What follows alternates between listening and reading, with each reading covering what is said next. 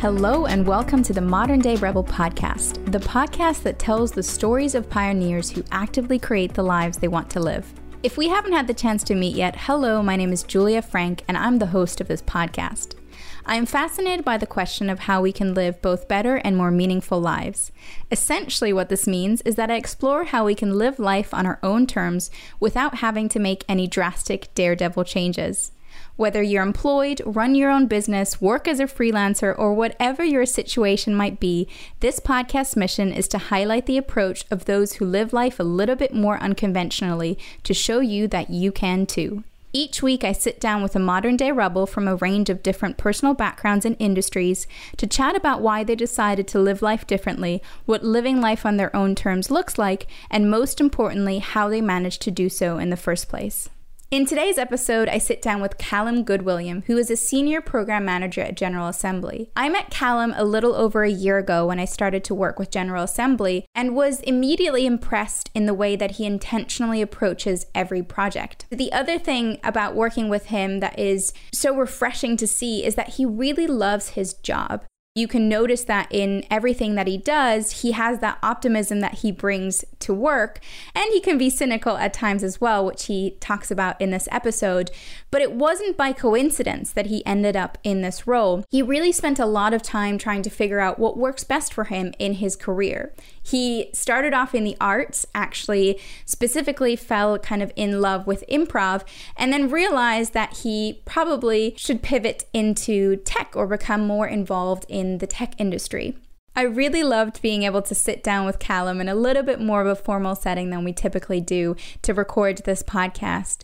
I hope you have some light bulb moments as well, and I can't wait to get straight into the episode.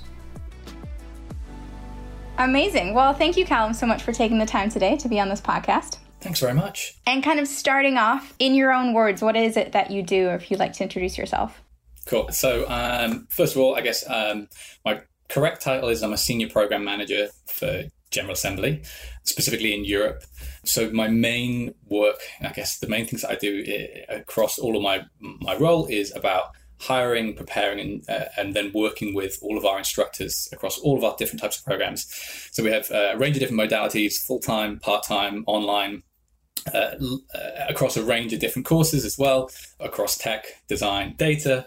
And I work in a relatively small team on the European side of the organization, but across all of the delivery of the courses. So yeah, myself and a few others are responsible for getting our instructors in. And then there are always people from the industry. So there are people already working in, for example, software development or UX design, data scientists. They're working in those roles. We then obviously bring them in to work with us.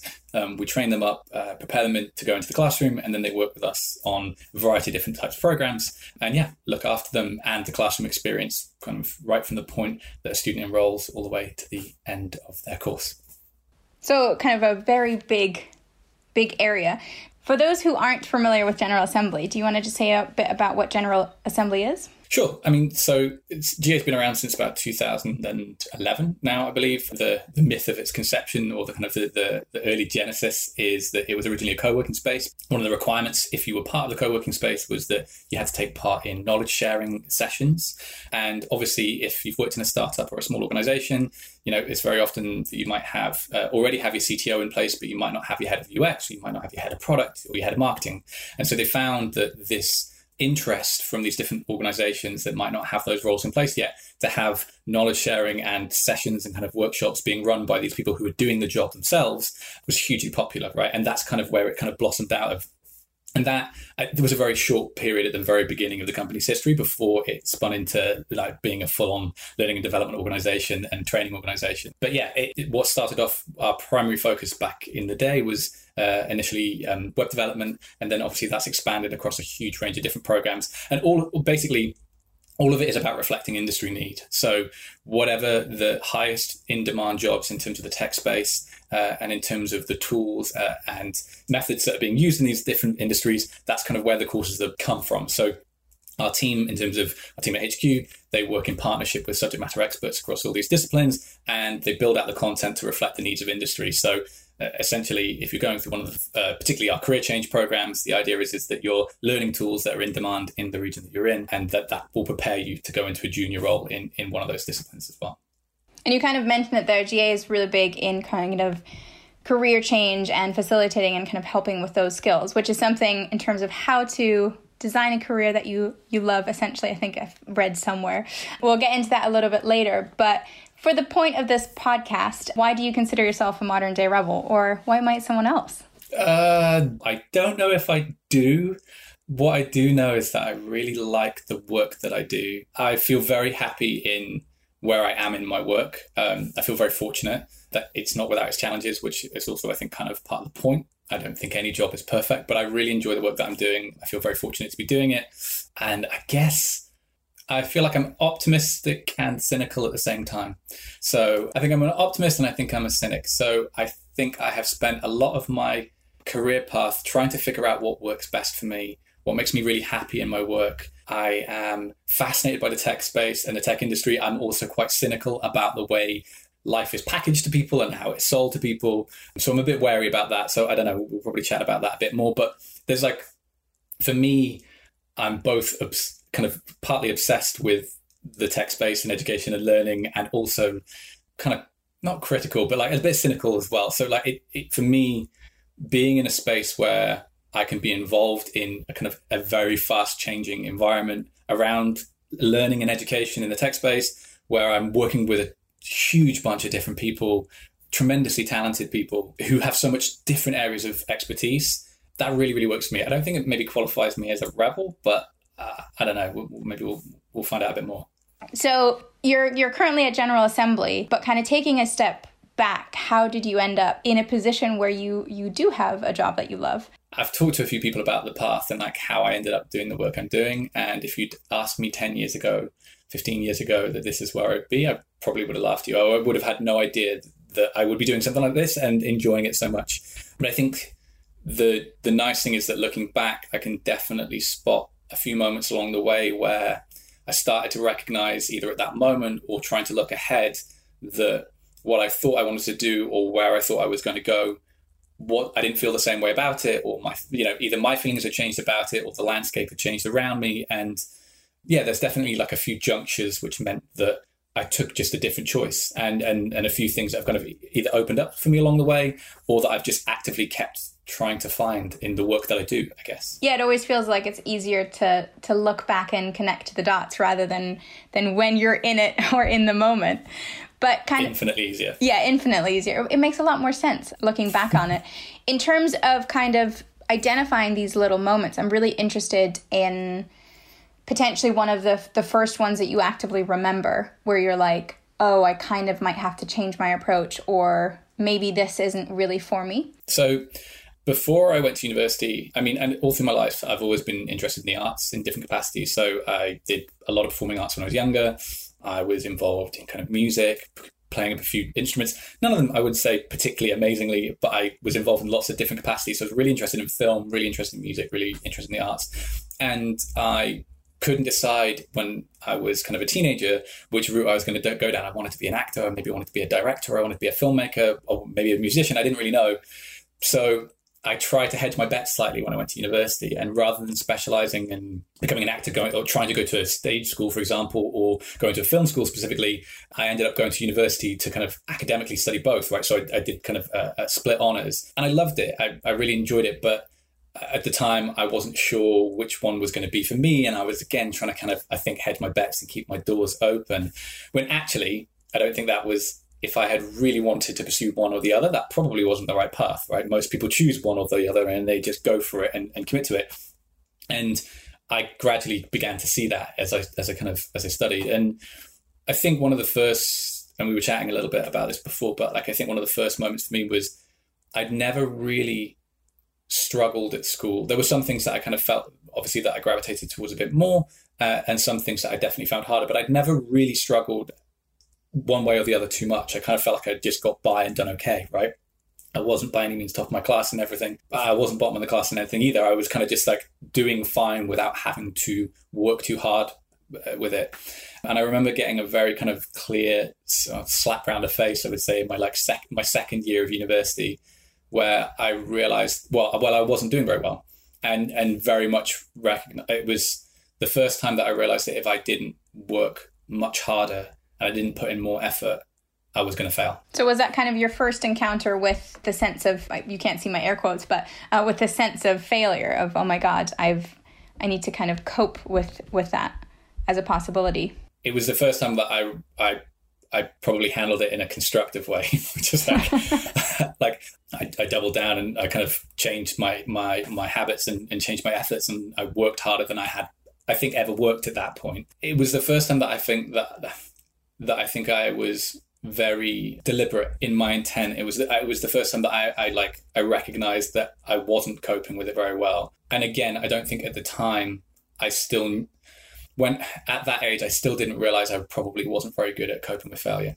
Like, that was definitely something that emerged in my mid-20s more so. Again, because I don't really feel like I'd ever failed too significantly. I feel like, feel like I've come from a very privileged space, very supportive parents that really supported me through school, but I didn't realize how bad I was at coping with failure. I think it's like only in my 20s I got into it. And how did you kind of realize that, though?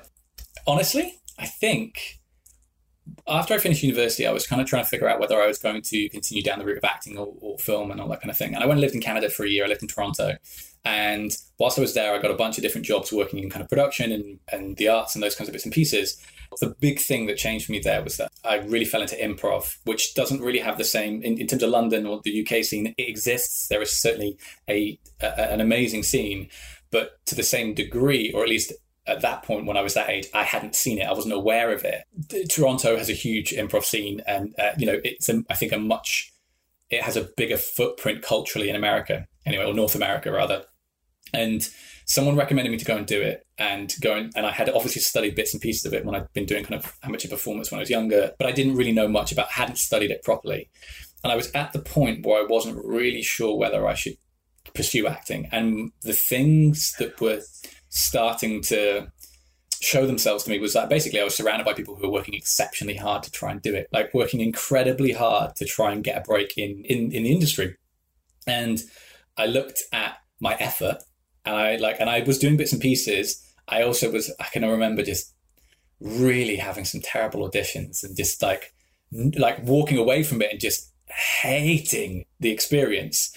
And I started mapping the kind of thing of like, well, if you're going to be an actor, you have to be able to cope with rejection. Like, literally, so much of an actor's life is about just auditioning relentlessly, and so many of those auditions not coming through. And I found that process incredibly hard. It struck me at that point that I didn't either have the drive for it, or that my perception of what I thought that life was going to be like was different. Was much different. So all these things were kind of happening, and it was a very short space of time. I was in Canada for like a year, but I had the most amazing time. And in that time, I fell into improv and was like, I really love this. It appears very simple on the surface, or it can appear like absolute magic on the surface. It's wonderfully complicated and also very simple at the same time. It has tons of rules that, as you understand it more and more, you get to see how the kind of magic of the illusion of it works, right? And I had never been very interested in Shakespeare. And when I finished university and I was trying to think what's next for me, one of the things that obviously was coming up was I'd been involved in doing teaching for amateur dramatics at a junior level, and I'd been doing it all the way through my teens. And I started kind of thinking, well, should I go down the teaching route? Should I go and be a qualified teacher? But I couldn't shake the fact that I didn't like Shakespeare, right? And if drama or theatre was going to be one of the things that I would train in, how would I be like a good teacher if I had to do something that I hated every year without fail, churning out that kind of content in the syllabus, right? And that's one of the hard things about traditional learning environments, right? The capacity to update the content, change it, bring in new ideas. And so this was like a real sticking point for me in my early 20s about, should I be a teacher or shouldn't I? Would I be any good? Would I be a fraud? And what planted that seed in terms of teaching as a thing, or is that kind of a natural progression? Because I had always been doing, I had been involved in amateur dramatics and performing arts from about the age of 11 or 12, right? And I'd been doing it outside of school as well, little bits in school. I'd then started to get involved in kind of doing some voluntary and then a bit of paid work in my teenage years, like supporting younger classes. So from like 16 to 20, I'd already been involved in like starting to do teaching. And I didn't really, again, label it as that at the time. I was just getting experience and getting to do something that I really liked. But as I got into my early 20s and then was looking at post-university options, obviously then looking back at that, I had been involved in it in quite a bit. So it felt like, and also I had friends starting to do it, right? That, obviously post-university, lots of options as people start to go into, various routes into either industry or training and specialism. And I had a lot of friends who were going down the teaching route. So I was asking myself that question about whether I would be good enough, whether I would enjoy it, and those kinds of things. And that time in Canada studying improv, I was like, this is the one bit that I just absolutely love. Like, I find it, keeps me really interested and say I could do it every day and it doesn't feel like work remotely. And I took that and took my interest in that. And when I came back to the UK, I started working in the nonprofit sector. I was working back in my hometown for a small organization, one full kind of charitable organization called The Hive that did loads of, obviously in my hometown, it's quite small. There wasn't a whole lot of film and acting opportunities. And by that point, I was already I feel on the fence about it regardless. But there was opportunity to work with schools and organizations that were supporting young people outside of schools around. Organizations like The Hive were doing this kind of work. And I was starting to get involved with that and doing facilitation and running workshops. And I then started to also run improv for young people because there were theatre companies and theatre clubs, but there wasn't anything specifically just dedicated to learning this. So I did that for a couple of years in my mid-20s, whilst I was still doing kind of a range of different kind of program delivery and building a set of skills that I like. Now that I look back at it, that's where I started to kind of build a whole bunch of overlapping skills that were connected, that would basically start to take me into this space. But at the time, I had no idea. I was just trying to figure out what was the next move for me. And so I kind of shifted from, I don't think acting is right for me. I don't think that this lifestyle, I don't think I'm possibly motivated in well enough at this point in my life. I'm not sure I'm good enough to kind of cope with this current, like what is required of me to be good at it? What other things are close to this space that I care about?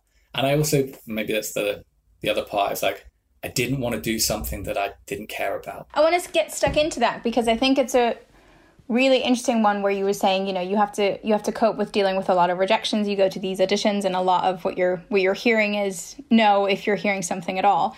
One of the things that I kind of want to talk about is where was that balance between, or where was that realization when you were like, you know what, this isn't for me, but you could differentiate that from that really shitty feeling of like, ooh, that was rejection, that really stung. And almost, how could you differentiate the feeling between that was a terrible feeling, I don't want to have that feeling again, versus, you know what, I don't think this is the path for me and I'm okay with that? I don't think I could at the time. Looking back at it, I was kind of picking up odd jobs. I'd saved money to go out there and I was basically only really working just to enjoy living there that year. Mm-hmm. But I was then, because I had more free time, I was then taking opportunity to try and explore like audition opportunities or that kind of stuff.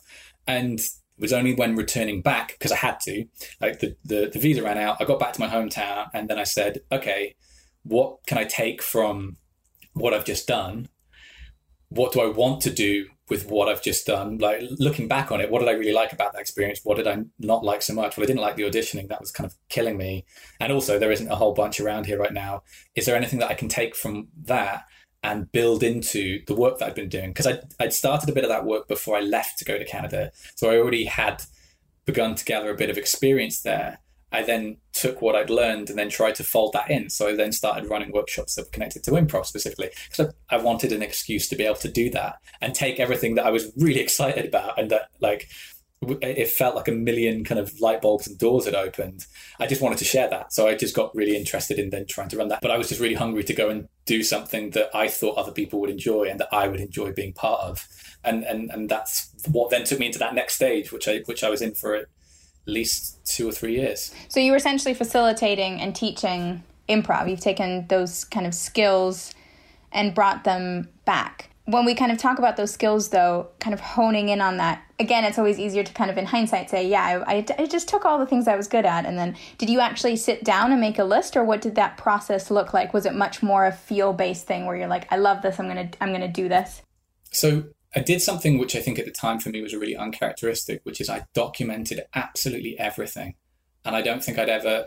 I did that when I studied in a classroom in university or at school, but when I went to go and do improv classes in Canada, I worked with a huge bunch of different teachers that all had different styles. And for anyone that's unfamiliar with it, there's short form and long form improv, and most people know short form. It's like, whose line's it anyway? It's short games that are run very quickly and normally with kind of a specific challenge wrapped around them that the performers have to try and do. The thing that a lot of people don't realize about the purpose of short form, not just being like entertaining and for an audience to watch and enjoy, is it teaches a lot of different core skills to make you a good improviser, right? In terms of, free thinking, listening, active listening in terms of your partner on stage, building on ideas and collaboration, tons of the different underlying rules. All of these games are basically designed to help stretch the muscles, essentially, like you practice them. And I wrote down everything. I wrote notes of what the games were, why you did them, and what they were meant to encourage. And I had this then notebook of all these different ideas. And I'd also bought a couple of books on it, obviously, just because I was then by that point going full nerd off the deep end into trying to understand it. And then I basically had a playbook of different skill areas that you could develop, basically. And so I ran workshops that worked on all of that. And then by the nature of having to talk about those skills, get students to reflect on them, you're building them yourself, right? That's it's the core thing about teaching, right? Is if you can articulate them clearly to someone else, if you can introduce a concept to someone else and you can explain it, and not just one way, but in multiple different ways, so that the student or an audience can understand it, then you have a full understanding of the topic, right? So I just, by nature of having taken all this stuff and then trying to impart it onto other people, my level of mastery at that point was enough to be able to provide them with fundamentals as well. But in doing all of that, it was strengthening my skills in each of those things, which I, again, at the time, didn't realize was happening. And so kind of you were following this excitement, and by the sounds of it, it's like you were really, really passionate about it as well. What was the point where you realized, I can't keep doing this? Or what was the point that then changed that to doing the work that you were doing to that kind of next step? Probably the same thing. Well, two key factors, I think. The same thing that probably hits most people in their mid-20s, which is, what am I doing with my life, right? A quarter-life crisis. Exactly, 100%. It was looking at other friends who had gone down the teaching route. Everyone's doing the same thing. They're all asking the same questions as to, like, have I made the right choice? Am I happy in this? And most of the time, they're not. They're still finding their feet in what works for them in their career paths. That was a big one. I was like, is this the space that I want to stay in? Is this, like, can I build a career around this? And the other one was money, right? And for context and showing my age a bit, I graduated in 2008. So thanks, financial crash. That impacted in terms of grad schemes, because I looked at all of those things. I was exploring lots of different options at that time. There was definitely a squeeze, and not just across, grad programs everywhere, right? And the arts sector and the charity sectors, particularly in smaller towns, is historically underfunded. It was tough. I was finding it really tough to make a living. Like I wasn't just teaching improv. I was doing lots of different kind of workshops and lots of different programs. But I recognized that I was working freelance at that point, and I didn't have stability that I was starting to see what I perceived as stability in my peers. Having done that for a couple of years, I then started trying to look at, well, what would be what else could I do at this point? And by that time, I hadn't studied for a long time, and I was starting to kind of recognize that maybe I wanted to go back and study again. And so that was my next choice. So you went to study, and you did? I did a master's in communications in Warwick. I recognized that I had a set of skills in the space that I've been working in, but I was also really interested in digital. I was also really interested. I'd always been interested in kind of tech skills, but I hadn't, we didn't have coding lessons in school. When I went to school, that wasn't a thing yet. So I didn't have any specific coding skills at that point, but I was always kind of interested in that space. And the master's I did was allowing me to kind of, again, dive into the academic thinking behind lots of communication theory, right? And the tech sector. I could basically start looking at ideas across marketing and digital, theories around the growth of Google, the growth of Facebook, all these kind of huge digital organizations, which obviously were embedded into my kind of personal life. And I had that interest in that space. And the year doing the master's has meant that I could kind of go off the deep end studying that and then starting to broaden the skills. Like it felt like it was connecting with areas of interest that I'd had, but it was also pushing me into the areas that I hadn't really explored before. I didn't feel like I was confident I knew much about. And with that kind of, because you talk a lot about like, you loved your master's, you loved this. And I think there might be a little bit of a bias if we tend to talk about kind of the most memorable things. But with those kind of, let's call them pathways that you could have gone down on, were there ones that were quite clear, or how did you kind of, after you've graduated, and I'm assuming at this point, probably a little bit better job market than 2008 when you had just graduated university, but how did you decide, okay, I just had this wonderful year, now what? One thing that had started to become apparent to me was that I was interested in brands and branding and the impact of that on people's perception of you.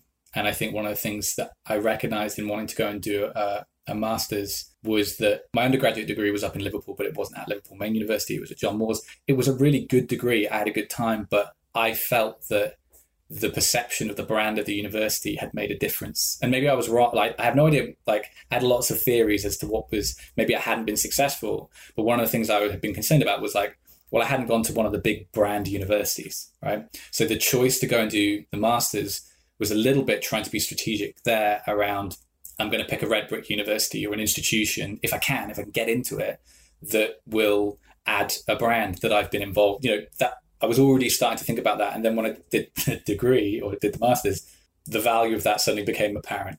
What I started to study there was like, well, I think that obviously there is a thread there of what might give me a better chance. So at that point, when I then started to look at jobs, I didn't plan to stay in my hometown. By that point, I decided I was going to come down to London and look for more opportunities.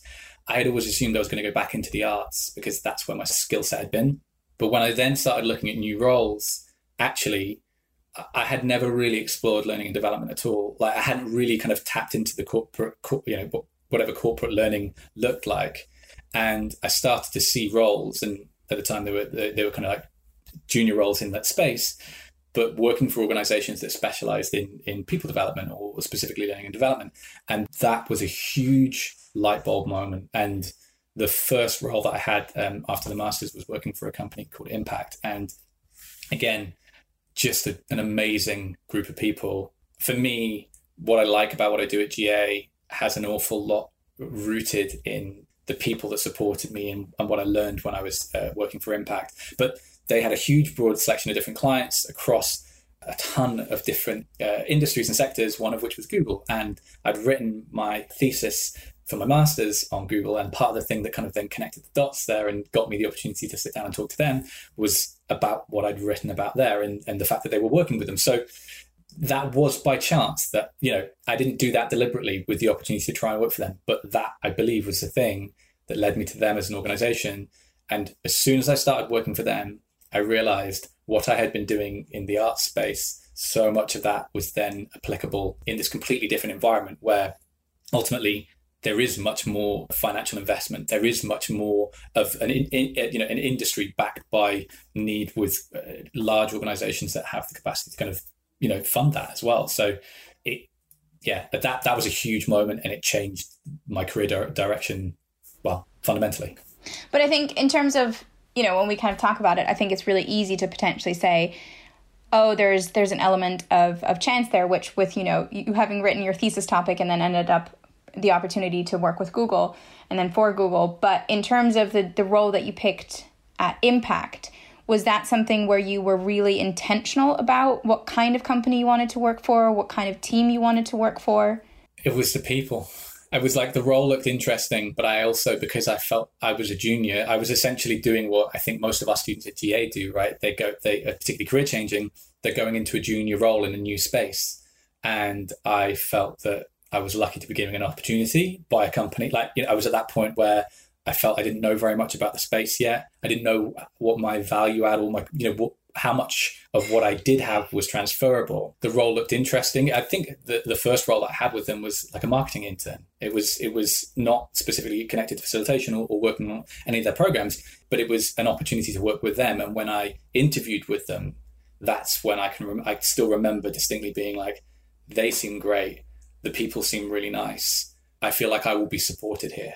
And I guess that's the thing for, I suppose, anyone listening to this and thinking about going into a new role or going into, taking that shift and being brave and changing organization or changing career direction. Do you feel like the people that you're going to work with will be vested in, will be there to support you in that and recognize the challenge that's in that, but recognize the opportunity? And I had 2 line managers at the time, but also a couple of other people who were just exceptional mentors at Impact. They were just really good people, very invested in me as a person. And I feel like in terms of my values in work, that resonated with me hugely. I suddenly felt incredibly supported, very excited, very interested, engaged in everything that was available to me. And as a consequence, that's why I think I did okay. Like I wasn't with them for a particularly long period of time, but the time was, again, relatively short, but I feel like I learned a huge amount from them. But it was the people that I was surrounded by, and that left a huge imprint. That, in terms of what I would say to myself now or anywhere else I was going to go, I think it started at the Hive in the charity space. I worked with some wonderful people, and I was like, wow, is it just because of this company that I'm happy here because of these lovely people? It was only that I went away from that space and then went to another company. It was like, actually, no, there are really lovely people in some organizations. I'm sticking with this. And that's going to be like a guiding principle, whatever work I'm doing. And I kind of want to tap into that guiding principle because I personally think there seems to be something that's undervalued in the job search around that people element, where I forget the exact statistic, but job satisfaction is directly correlated to your line manager, which I think makes a lot of sense. But we tend to, I feel like, undervalue when going for opportunities, the role that the team will have. And if you kind of want to potentially, you've got an amazing team at General Assembly, but also in your previous jobs, how you've kind of, now that you've found that principle, you're like, okay, I think, I've got that guiding, that felt good. If I'm in a place where I am supported and I can explore, that's where I'll kind of, I guess I use the word grow, but also just the opportunity to explore different areas and develop in those. How has that kind of now shaped and guided to where you are today and the work that you're doing today? I think the nice thing about arriving at GA at the time that I did, and I think probably still, hopefully for anyone that joins now, is that like it moves at a real pace, and there was a lot of change happening in terms of continued growth. When I joined, it was just before we moved into our much bigger campus space, which we had previously been spread out across 2 different locations across London. And it was the first time all of our courses were consolidated into one location down in Aldgate East. And it was also when we were just about to be starting to launch our first data science immersive program. So there was a lot of change. And also I came into that space not knowing a huge amount about each of those disciplines, right? I felt very lucky. I believe I was hired for my understanding and interest in learning and education, right? That was the skills that I had been developing. By that point, I'd been working in e-learning as well. I'd done a lot of work both face-to-face and online, non-profit sector, and for a number of different kind of organizations by that point. I felt the skills that I was being brought in for was for those skills rather than, well, I wasn't a web developer for certain. And my understanding of UX, for example, was very limited at the beginning. But to be able to be surrounded by people who know their stuff and are just absolutely committed to it. And it's a space where juniors, but people who may have no experience with it, are learning these skills. So as long as I went in prepared to listen really carefully and trust that I knew an awful lot less about these specific subject areas and the people I was working with, the value that I would be able to add would be around the education kind of side of things, around supporting adult learning and development that I had started to accrue. And also all the other kind of elements wrapped around coaching and support that I developed with working with an awful lot with young people and kind of in the art space. So we talked a little bit about this kind of before we turned the mic on, but like we chatted a bit about, you were trying to say, I think politely say, like being intentional, when to lean into supporting someone or when to not, and when to give someone the space to figure it out themselves.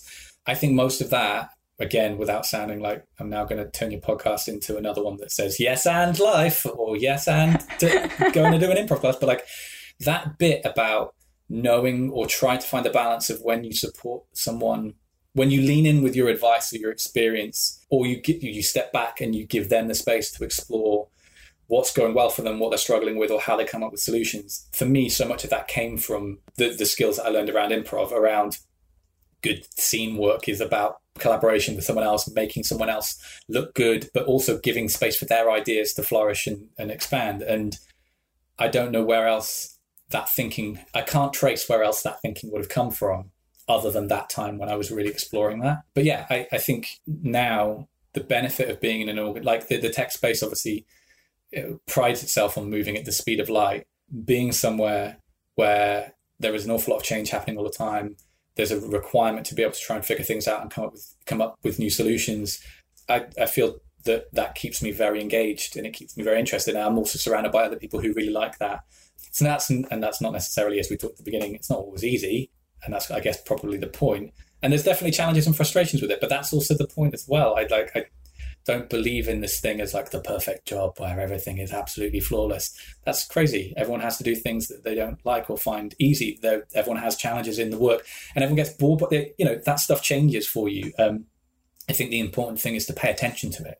Like how do you feel broadly about things? Not maybe measuring it every day is probably not so healthy, but like, what's your broad sense of how you feel about the work you're doing? And sometimes it can be quite subtle that changes where you're no longer happy with it. And actually it takes someone maybe asking you or getting some good coaching or talking to your friends about it when you suddenly realize, actually, I need something different or I need to move in a new direction. But yeah, I think it's important just to keep asking yourself about those things. And are you still growing? And maybe you don't need to grow so much at this time. Like we're in this, like the emphasis and pressure on people to always be pushing themselves. I read a really good article quite recently that was challenging the preconception about, particularly in the time of COVID and kind of when we have all this suddenly free time, that we should be optimizing ourselves and going to every yoga class online. Write that book that you've always wanted to write. Exactly. And I read this fantastic article, which was basically like, no, like, don't do that.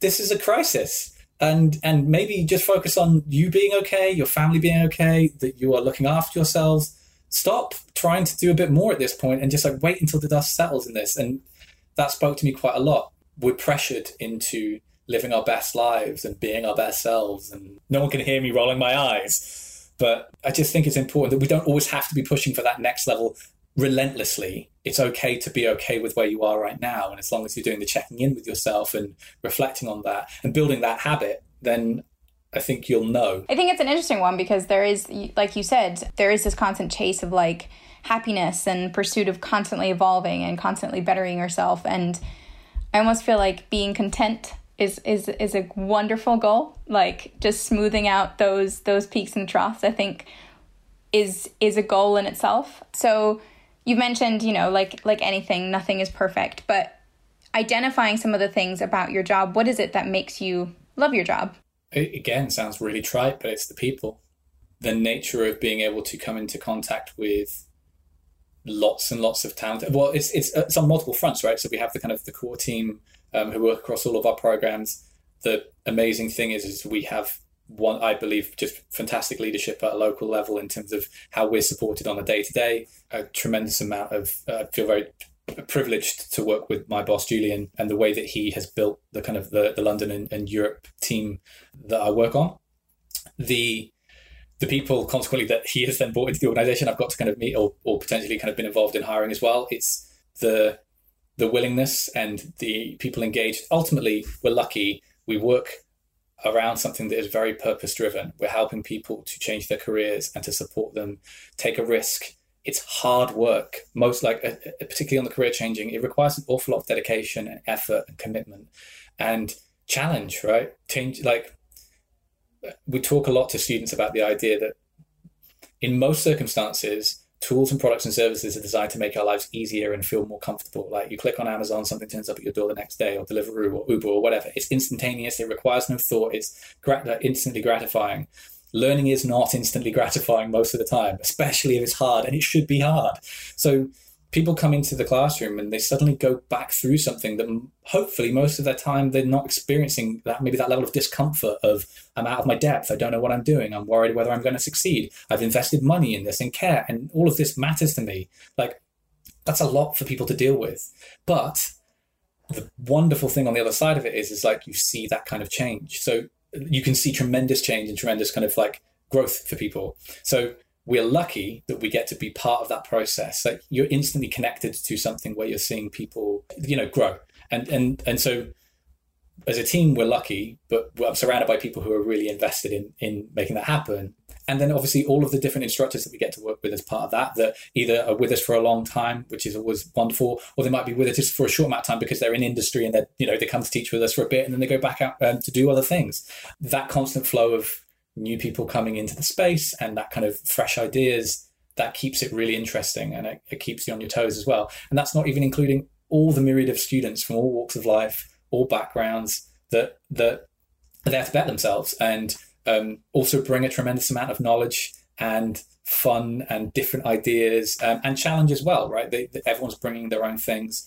And like I said before, you might have 10 years experience in something, 15 years experience, and then be looking to try and do something different.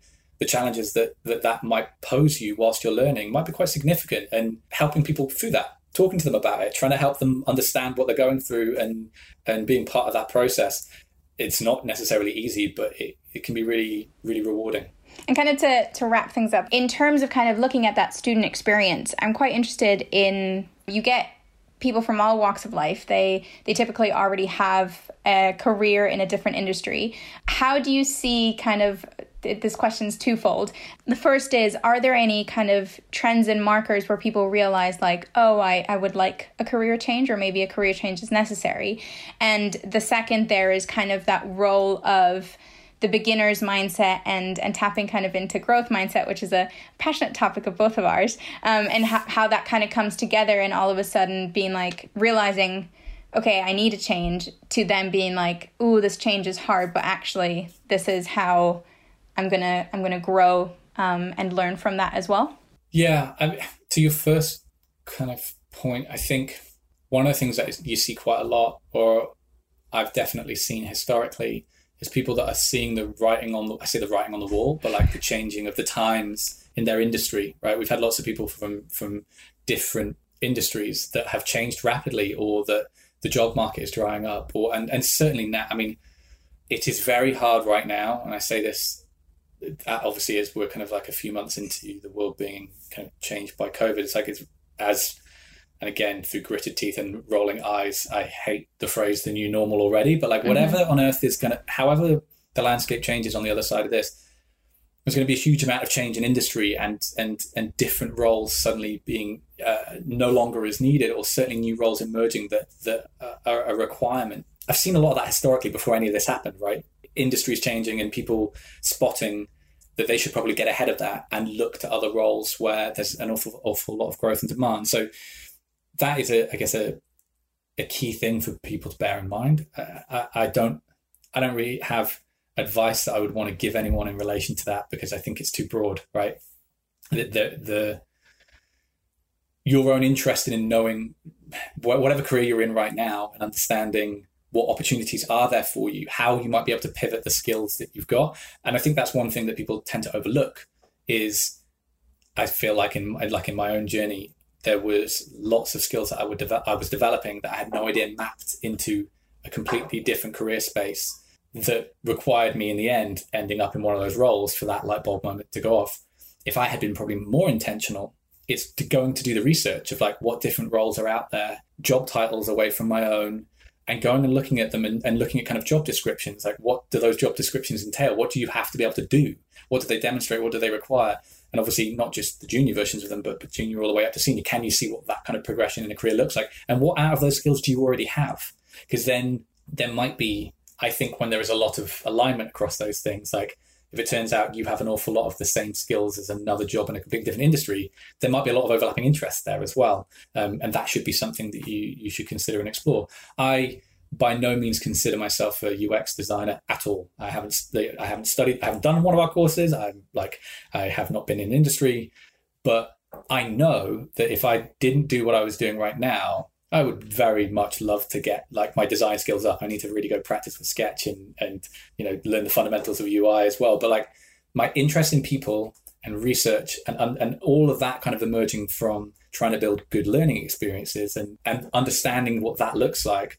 There's actually a ton of what I'm interested in that maps onto being a good UX researcher, for example, or, being involved in those processes. So trying to map out those, what doors could open for you, or what would you have to do to open a few more for yourself? And I think obviously GA is one example and one option, but people choose that because self-study is hard, but self-study is also completely possible. Like we have this information, for most of us, we're very fortunate to with access to the internet and the right tools. Many people, you can go and develop so many of those skills yourself if you're prepared to put the effort in. And that's maybe that'll be my last point, because I'm conscious of our capacity, certainly my capacity, just to talk at you for hours on end. Yeah. Well, I also feel like with that too is one of the points I kind of want to bring up there is not only what doors are there to open, but if all doors were to open for you, do you actually even want that role? Because I feel like a lot of times people don't even ask that. If I were to be promoted, would I even want that job, I think. So kind of rounding up here, in terms of the last 3 questions that I kind of ask, is there a book that has changed your life or shifted your mindset? Yes, definitely. There's a couple. I'll go with one because I was thinking a little bit about this in terms of the work that I've done over the last few years. I think The Progress Principle, which is by Teresa Amabile. She is a fantastic creativity and innovation researcher. She's done an awful lot of academic writing in that space. I first came across her when I was doing my master's. It was one of the theorists that was introduced to me there, and that was specifically around creativity and innovation. The Progress Principle is I think, a fantastic piece of research around what is it that motivates people in their work. What is it that drives them? And it's essentially a longitudinal study across a number of different organizations of different sizes and in different sectors, where they asked every day, they asked employees to complete essentially anonymously these set of questions, which was around a few quantitative questions about how the day was, but then a very specifically open question, tell us something about your day. And it wasn't necessarily positive, wasn't necessarily negative, but it was just open enough to try and capture what the standout moment was from that day. And the book just paints this amazing picture. It basically gives you these insights into what is it that actually matters to people in their work and in their work lives. And it's very revealing. I won't go into too much more about it, but in terms of understanding how to build spaces that people feel excited to be in, or to be part of something where they feel valued and they feel like they're making a contribution, that made a lot of light bulbs go off in my head about what actually matters to me in my work, but also I think helped carry over into kind of how I try and work with people and all the kinds of teams that I want to be able to be part of and support as well. And then one more, just because, I clearly haven't talked enough. I recently have been talking about Reinventing Organizations by Frederic Laloux. Yeah, I just think it's very, very interesting. It's a really well-considered exploration of the history and the evolution of organizations, and it essentially maps the various stages of human evolution and how at different points of our evolution we have been able to build different types of organization. And it kind of looks at how the modern organization, it's not like one phase we don't move from one phase into the other. So each phase, there are elements of each phase built into each phase that has come since. And then it just talks about the idea of the future of organizations and what that might look like based on how we have been able to evolve them and expand them. I'm sure there are some people that think it's a bit wishful thinking, but the optimist in me is kind of excited to explore that a bit more and see how we might be able to, again, look at organizations and the way they're designed. And kind of speaking of light bulbs going off, I think that's such a lovely visual always. I kind of have like a sound effect, like a ding. But in terms of kind of light bulbs going off and evolving, what do you think your secret to success is? Play. I am much better at everything I do when I try and remind myself to be playful. What does that actually mean, though? So I can't remember who told me it, but one of the many wonderful people who have supported me in my work so far told me learning and development is not life and death. And that just stuck with me. try not to take yourself and it too seriously. You're not saving lives. It's not surgery, right? You're here to help and support other people. Bring that. And the other part being, and we talk to students a lot about this a lot, no one is at their best when they're giving 100%. Right? So whatever anyone says about working at 100% capacity all the time, when have you ever felt good in your work when you're working at absolutely 100% capacity? That's normally when you're at breaking point. Like, trying to find that balance between the sweet spot of working hard but being able to do it sustainably in a way that means you can do it consistently, I think is a real challenge. And knowing yourself and knowing the challenges within an organization, so that as your role changes and grows, or as the team grows, are you able to articulate your needs and help be part of ensuring that doesn't change too dramatically, right? Because it's normally when people get, someone leaves an organization or suddenly something changes where your workload increases like exponentially. That's when people suddenly can't cope with it for long periods of time and they don't want to stay anymore and they leave.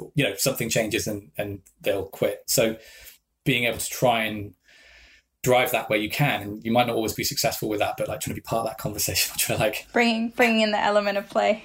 Yeah, and just don't take it so seriously. I probably sounded quite serious in most of this conversation about, what I think is important, but I should probably shut up and just remember to laugh about it as well and not take it too seriously. And lastly, kind of when you realized, or potentially when you had that quarter life crisis, let's call it, what advice would you have liked to hear when you were at that point? You still have huge capacity to change. I think most people are hugely influenced about what they think about learning, what they think about themselves from their early school experiences, right? And their early family and school experiences, right? That's what we are all either lumbered with or blessed with, right, to varying degrees. I felt very lucky with my family environment. I found school at points really hard, and I think as my career changed, I've been really lucky to have I've changed a lot, and I've grown an awful lot along the way. When people come into GA and they're learning for the first time in a really long time, they're just dragging an awful lot of what their experiences when they were younger were into the classroom with them. And a lot of the time you have to help them forget that or start again or get a clean slate. And I wish, maybe I probably wouldn't have listened to that person at the time anyway, but being reassured that it's still possible to change hugely and grow and continue learning, and that it's okay to talk about or like recognize that those early things may have a big impact, but you can still change things. You just need the right supportive environment. Amazing. What a wonderful way to kind of round things off. Thank you so much for taking the time to be on this podcast. My absolute pleasure. Yeah. Thank you very much for having me. Thanks so much for listening to this episode, and I hope you enjoyed listening as much as I enjoyed sitting down to chat with Callum. He continuously challenges my mindset, and I'm so grateful that I was able to have him on this podcast. If you loved this conversation or it has helped you in any way, please do share it with some friends, colleagues, family. Take a screenshot and share that you're listening to this episode and what you loved about it on Instagram. If there's someone in particular that you would like me to interview on this podcast, chat to on this podcast, you can also just send me a DM on Instagram, and I'd love to see some of the modern day rebels that you have in your life. If you haven't done so already, you can subscribe to Modern Day Rebels on Apple Podcasts, follow the podcast on Spotify, or listen on your favorite podcast app. You can find all the links mentioned in this episode in the show notes, and I would be incredibly grateful if you could please write a review, as this helps me record more episodes and makes it easier for others to find this podcast. See you next Monday.